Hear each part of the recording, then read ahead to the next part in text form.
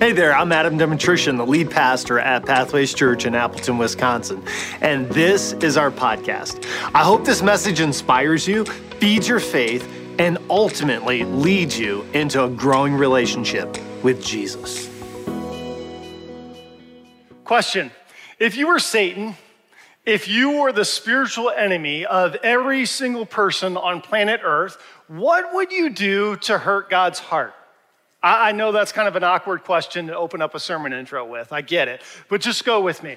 If you were to hurt God's heart, if you were the spiritual enemy of every single person on planet Earth, what would you do? Would you twist the truth? Would you create division? Would you produce fear? Maybe you would just increase the spiritual attack and the demonic schemes in our world today. What would you do? Well, these are all interesting options, but the right answer is what Satan himself has been doing from the very beginning of time. And that is this: Satan has been turning the hearts of people away from the one true God to all the false gods of this world. See, the enemy knows that if he can get our heart, if he can steal our affection, then this sin, which is known as the sin of idolatry, will hurt the heart of God. It will grieve him deeply. You remember the 10 Commandments? The first commandment, commandment number 1, this is why God says to us, "You shall have no other gods before me." God wants your heart. The most important thing that God can have is your heart. He wants your focus. He wants your attention. He wants all of your worship and your affection. God wants your heart, and your heart is the real you.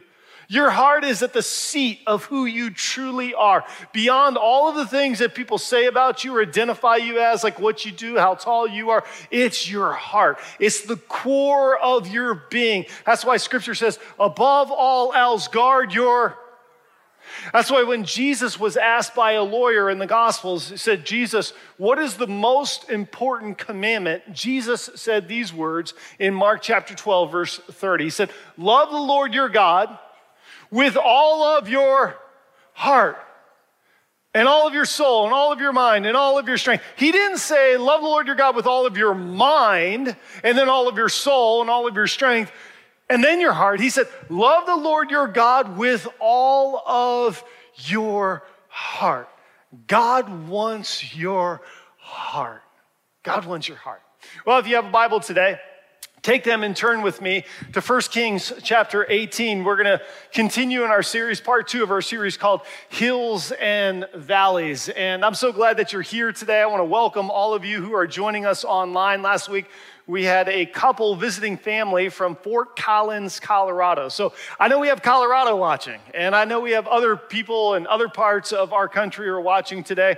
I know we have guests today, and if you're a guest, then I just want to give a special welcome to you. And also, I just want to remind us, if you are at a place where there's a little bit of an uptick in COVID, if you're not feeling good, just stay home and worship with us online. It's a valid way to continue to press into the presence of God if you're online. And thank you so much for joining us today. Now, today in our story, we're going to see this prophet Elijah. He's going to square up the entire nation of Israel, and he's going to call them to the one true God, to the God of Abraham and Isaac and Jacob. And he's going to say, "Hey, listen, it's time to be done with these false gods." Now, here's what you need to know about false gods. If you're taking notes, write this down.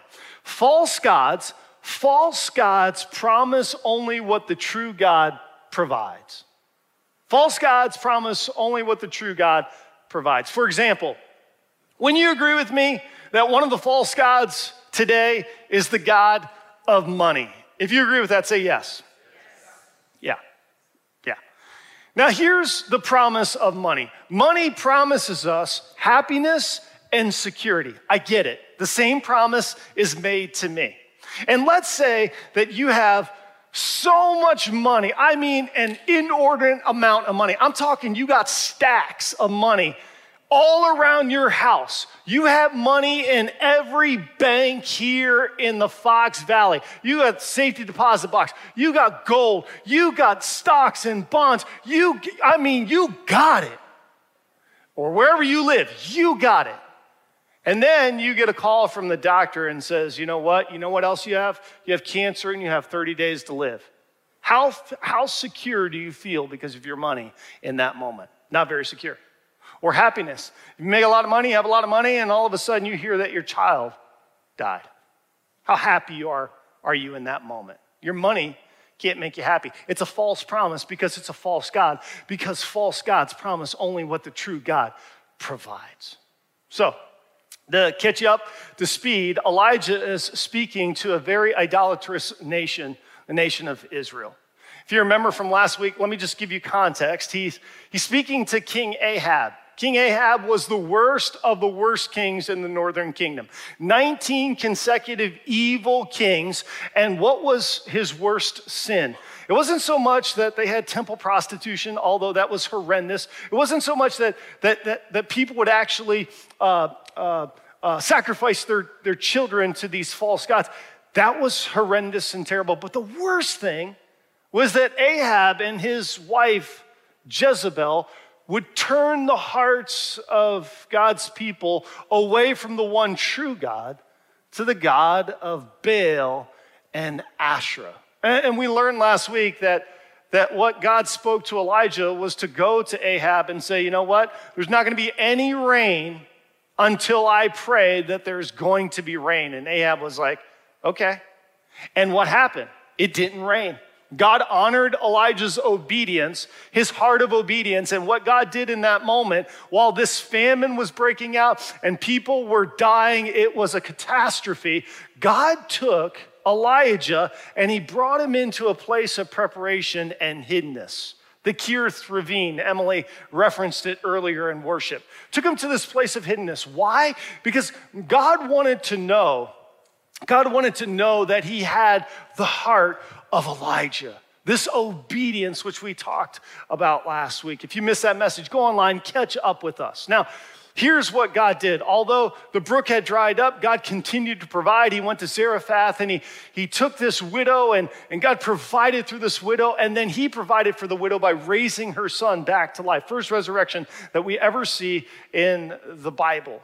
And so God was doing some miraculous things. Well, this is where we pick up the story, because God is now forming the heart of Elijah. He's becoming the man of God who God needs in order to do the next thing. And if you thought last week was astounding, what happens this week is tremendous. If Elijah was in the valley last week, this week he is on the hill, hence the title of the series, Hills and Valleys. Because what Elijah learned was that no matter where he was or the circumstance or situation in life, the X factor, the distinguishing factor and feature of his life was that he was going to keep God front and center. So in 1 Kings chapter 18, he meets up with Ahab again. And when Ahab sees him, this is what Ahab says. He says, "Is that you troubler of Israel?" Is that you troubler of Israel? Can I just pause and say this? Be careful of how much credence and credibility you give to people and what they call you, whether it's good or bad. Last week, if you remember, the widow said, "Certainly you are the man of God, because what comes from your mouth is truth." Remember that? This week, Ahab says, "You're the troubler of Israel." So which one is he? Just be careful of how people label you and what you are named by people. Remember, your identity is hidden with God in Jesus Christ. Live into that identity. Live into what Scripture says about you. Be careful, be careful. Whether you're in the hill or in the valley. So he says, "You're the trouble of Israel." And here's what Elijah says. He says, "No, I'm not." He said, "Listen, smarty pants, I have not made trouble for Israel." I mean, he didn't say smarty pants, but I have not made trouble for Israel. But you and your father's family have. You have abandoned the Lord's commands and you have followed the Baals. Now, here's what you need to know about Baal and Asherah. Baal was the god of fire. Asherah was sort of like his wife. And so the promise that these false gods made is, if you would worship us, our crops would be abundant. Our lives would be better. Our lives would be blessed because we live in this agrarian culture. And so we're the god of fire, and this is my wife. And so worship us. Well, Elijah opposes that and brings great problems on those false gods by sending this famine and the rain just not falling. And so here's what takes place. Ahab says, you're on the run, and if we find you, we're going to kill you. Now, there are a couple words that we learned in seminary and we studied and talk about. You might be familiar, might not be familiar with these words, but to understand this historically and what was happening in this pluralistic society, you need to understand these two terms. If you're taking notes, jot these down. The first is monotheism. Monotheism is the belief that there is one God. Everybody say one God. One God. Polytheism, on the other hand, is a belief that there are many gods. Say many gods. So the nation of Israel was a monotheistic nation in terms of there was the one true God, but the culture in which they lived was polytheistic. Lots of gods, like Baal and Asherah, the two chief gods. Now, we as Christians, as true Christ followers, were monotheistic in belief. But the problem is this: while we might be monotheistic in belief, I know many Christians who are polytheistic in behavior. We serve a lot of false gods that vie for our attention and capture our heart. And what is the one thing that the enemy wants to do? To steal our heart and turn it away from the one true God. Now, we don't worship Baal and Asherah today. We worship things that are a lot more socially accepted. For example, we worship material possessions. Worship things like, hey, can I get that upgrade to my house, or a second property, or can I get the retirement, or can I get the cottage, or what about the car, or what about this? Or maybe we worship our image. If I look this way, dress this way, like, man, I'm going to worship me and my image. Or maybe we worship a hobby, something like cooking or some hunting or fishing, or there's so many different things that can vie for our attention. We can even worship our children. You say, well, wait a second, Adam, how can we worship our... If there's anything that's erected and placed on the very position on the throne of our lives that is reserved for the one true God, that becomes an idol. Becomes an idol. We have to keep things in proper perspective. All of those things that I named are blessings and have their place in our lives, but they are never, ever called to take the place of God himself. He's our first passion and desire, to know and to be with God. He has created us in his image so that we can fellowship with him and abide with him. And when we do that, everything else falls in its proper place. There's perspective, and there's value, and there's true wisdom in how we lead and order our lives. So let me ask you,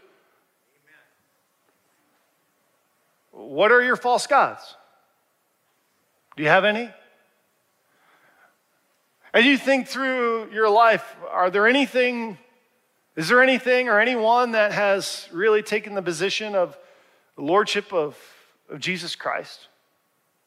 You know, I'm not very proud to admit this, but there has been a season in my life where things have gotten onto the platform, the place of where God should have been.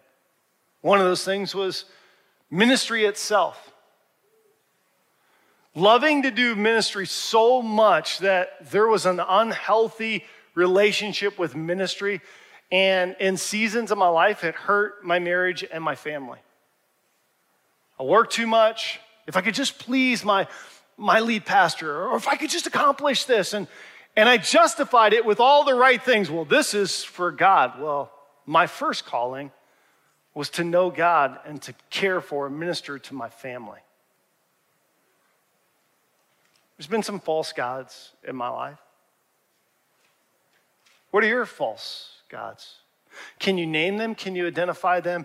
And can you repent of them so that God can heal and regain your heart?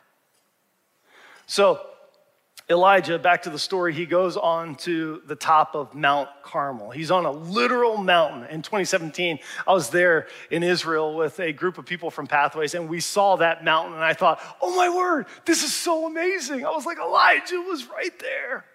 I mean, maybe not right at that spot, but he was on the top of Mount Carmel.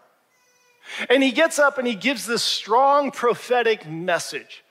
I could kind of give it to you with one punchy statement. This is what he says to the nation of Israel. Now you got to understand this. Just put this in context. Like, first of all, he says to Ahab, I want you to bring up like all of your prophets, bring everybody up. And this is what he says in front of the entire nation of Israel. He says, people, it's time to quit wavering. The time is right now. Stop going between the gods of Baal and Asherah and the God of Israel. Stop wavering. Like, be all in on God.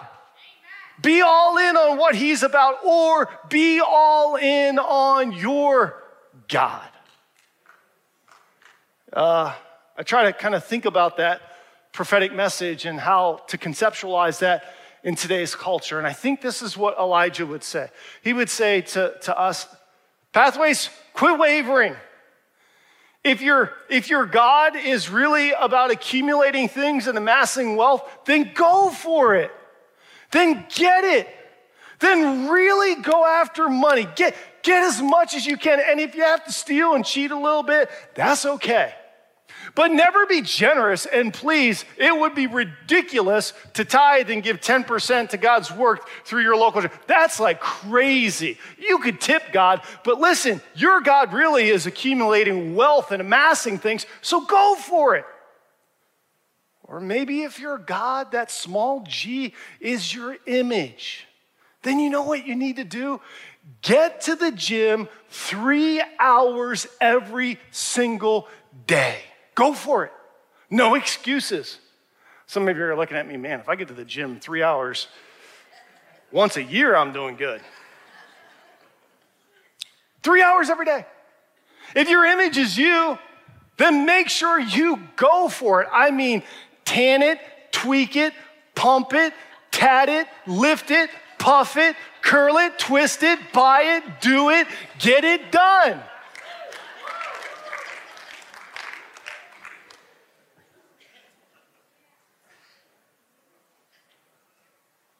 I feel like what Elijah is saying, quit wavering. If you're about sexual pleasure, then go for it. Go. But if you are for God, the one true God, then go for him. Be all in on him. Serve him, love him, give to him. Just let your life magnify his name. Let your pride die and let the image, more of God and less of me. Start memorizing the prayers of Scripture and saying, God, I want to make you famous, not unto my name, but to your name be the glory and the honor and the power and the majesty. Be all in for God. That's what I think Elijah would say. Adam, quit wavering. Pathways, quit wavering. So in order to demonstrate this, Elijah has just a good old-fashioned showdown, all right? Good old-fashioned showdown. So I don't know what you want to bring up in your mind. Maybe some of you like Western movies, all right? So you know when they kind of step out of the saloons and you hear the deal's gone and it's like, it's a showdown. Maybe it's that. Or maybe you think like heavyweight boxing match, all right? Evander Holyfield and Mike Tyson before Tyson bit his ear, okay? Like showdown, all right? Or maybe you think UFC. I don't know what your showdown is, all right? But they have this good old-fashioned showdown. This is what Elijah says to King Ahab. He says these words, In verse 19, now summon the people from all over Israel to meet me on Mount Carmel, and bring 450 prophets of Baal and the 400 prophets of Asherah who eat at Jezebel's table. So Ahab sent word throughout Israel and assembled the prophets on Mount Carmel. Elijah went before the people and he said this, help me out. Say this next question with me. Read it out loud, full voice. Here we go, Pathways. How long will you waver between two opinions? Not 3 opinions, not 4 opinions, 2 opinions. If the Lord is God, follow him. But if Baal is God, then what? What's he say? Follow him. Go all in on Baal or go all in on God. Now, I don't have time to read this cool story and the rest of chapter 18, but here's what takes place.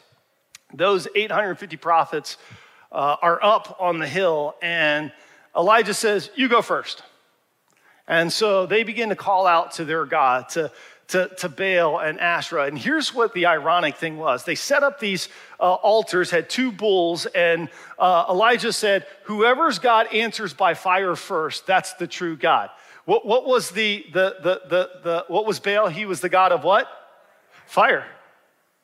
And yet, Bible says from morning to noon, they cried out and they were yelling.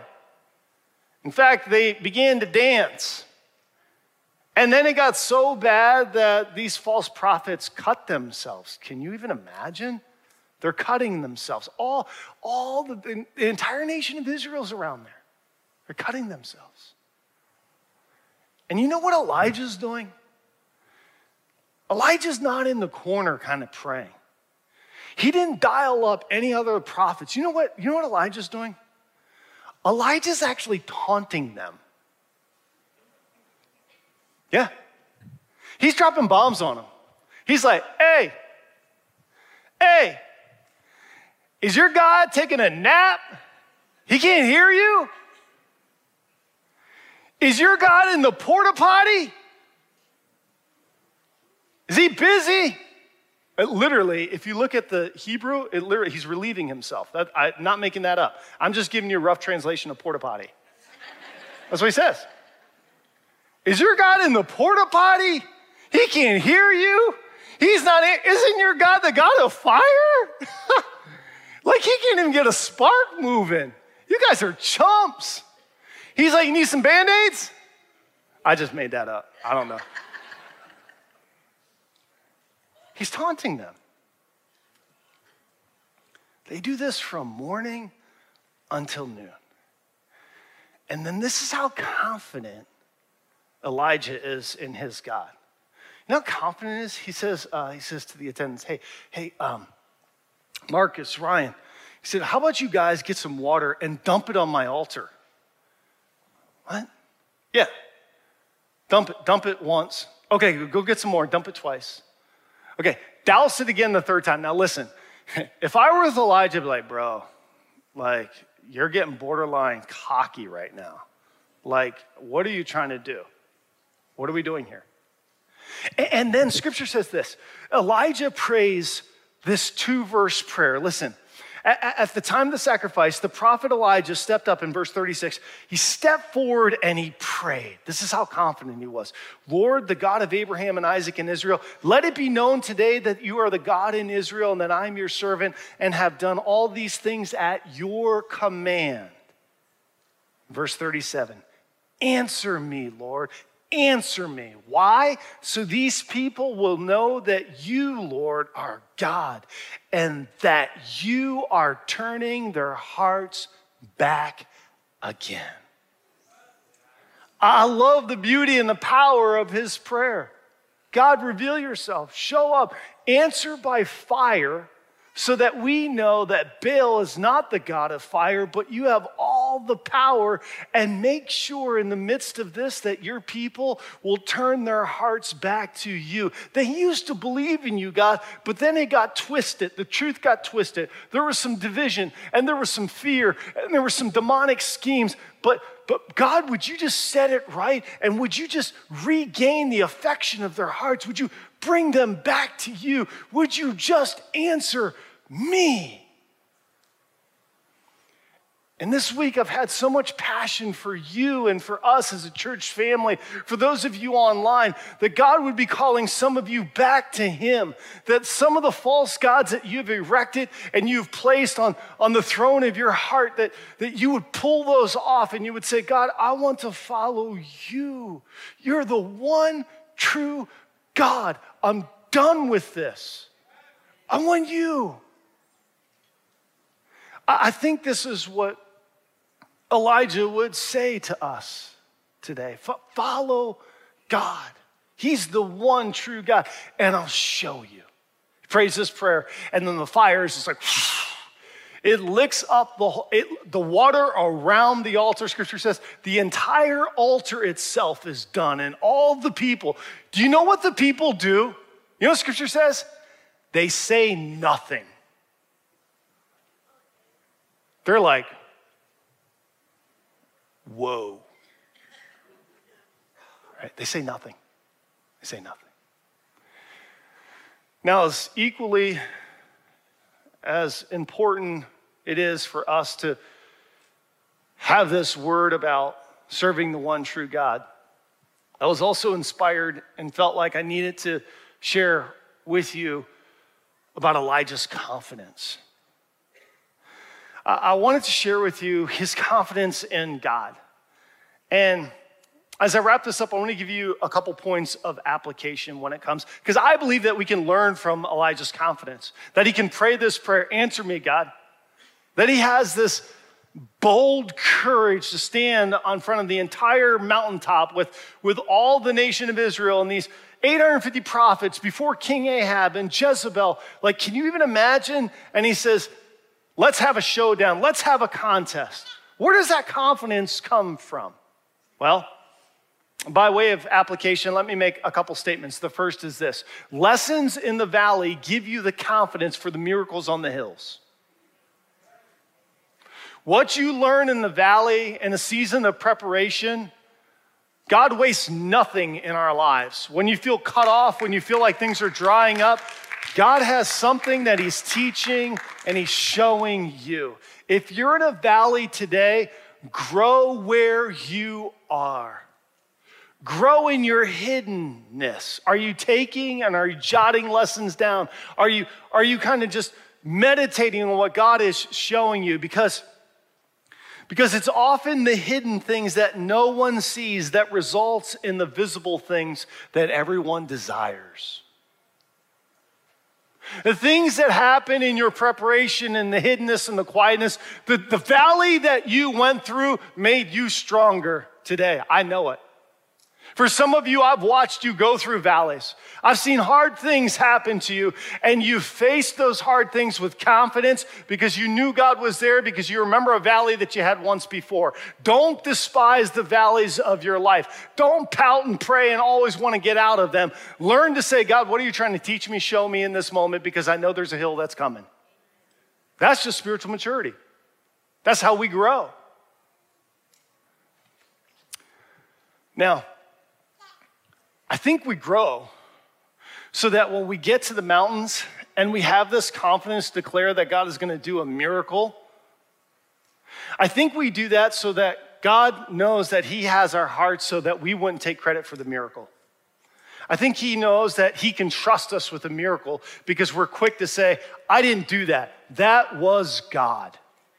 Because sometimes if you don't go through a valley, or if you seemingly mature too fast, you get to a hill and something big happens, all of a sudden you get, that means a big head, cocky, right? And speaking of miracles, the second point of application is this: miracles are often not a surprise for those who are truly confident in the Lord. This miracle for Elijah was not a surprise. You know why? Because he saw the miracle that happened in the ravine.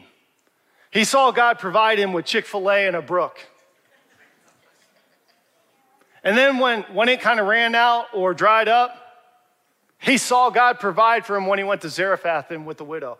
And then he saw God increase his miracle-working power when When Elijah went up into the upper room on top of the house of this widow and prayed over that boy, and that boy came back to life. And Elijah knew his confidence grew in the Lord. He knew if God could do it on the top of that widow's house, he surely could do it on Mount Carmel in front of all those prophets in the nation of Israel.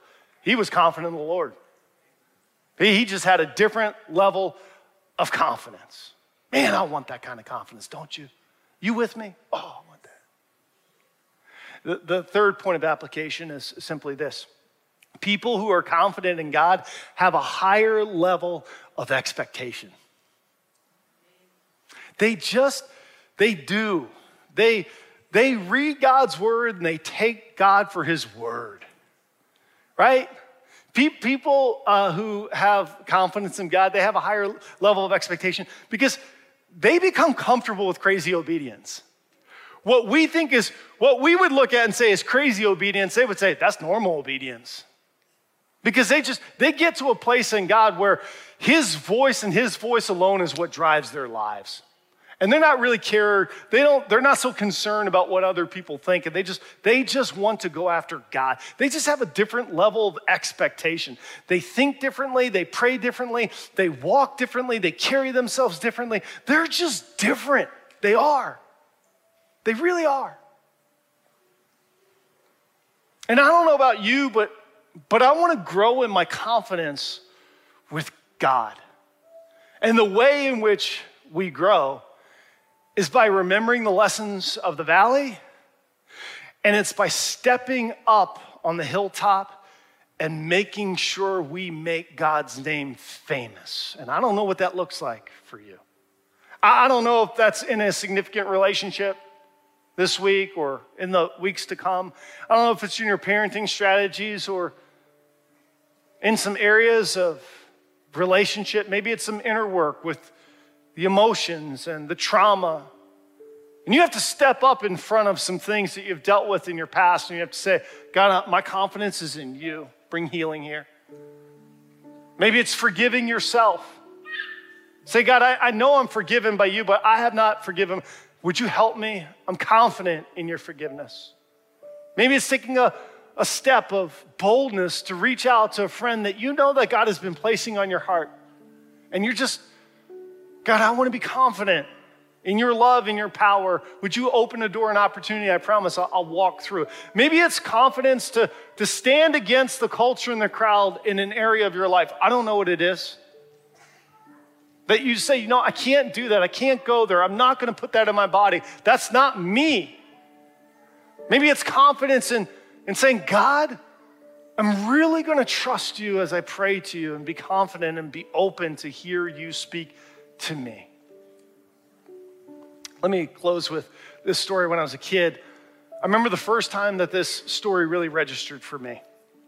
I was in fourth grade, and our Sunday school teachers, Paul and Karen Hollis, taught this story. And 1 Kings 18 is just an awesome chapter. I mean, it's like one of the big moments of the Old Testament.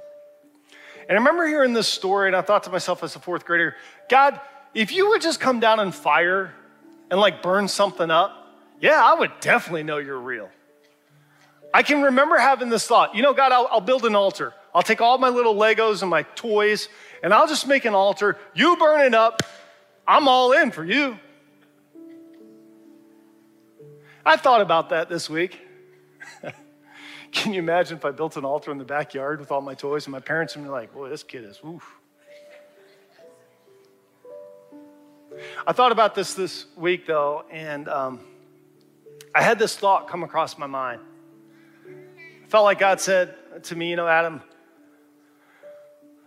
I did something more powerful than sending fire. I sent my one and only Son, Jesus Christ. I sent my very presence so that you can know me.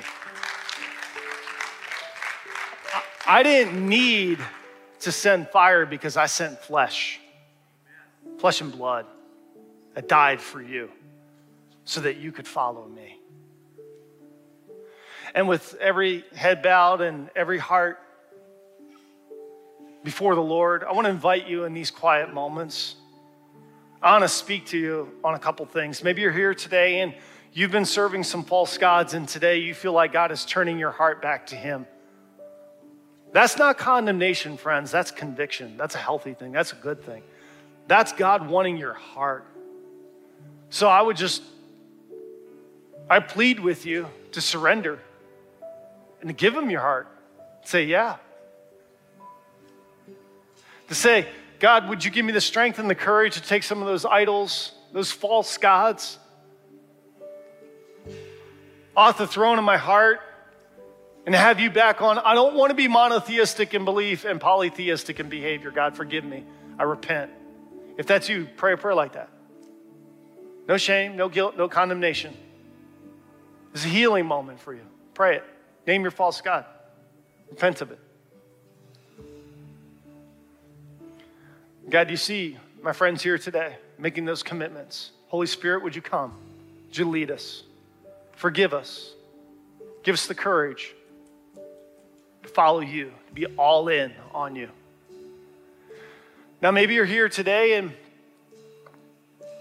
for the first time you realize that God is really real. Maybe the first time in a long time you stepped into Pathways, you're watching online. It's not by accident that you found us on YouTube. Not by accident somebody invited you here today and you're like, man, whew, God's presence is here. There's something different. Yeah, there's something different. It's the presence of God. His Spirit is speaking to you deep within your heart, past your sin and shame, and he's saying, I want you to become one of my children. I want you to become a part of my family. I want to forgive you of your sin. I want to cleanse you. I want to come into your life. I want to change you, forgive you of your past, and give you purpose here and now, and to secure eternity with me. But you've never made that decision, or you've backslidden and you're in a place of just sin, and you just need to repent. You need to invite Jesus Christ back in your heart, to believe that he died and he rose again for you, that he loves you, and that he's here for you today. If you're online and you want to make that decision, you just type in, reach out. Said, I'm giving my life to Jesus. Call the church.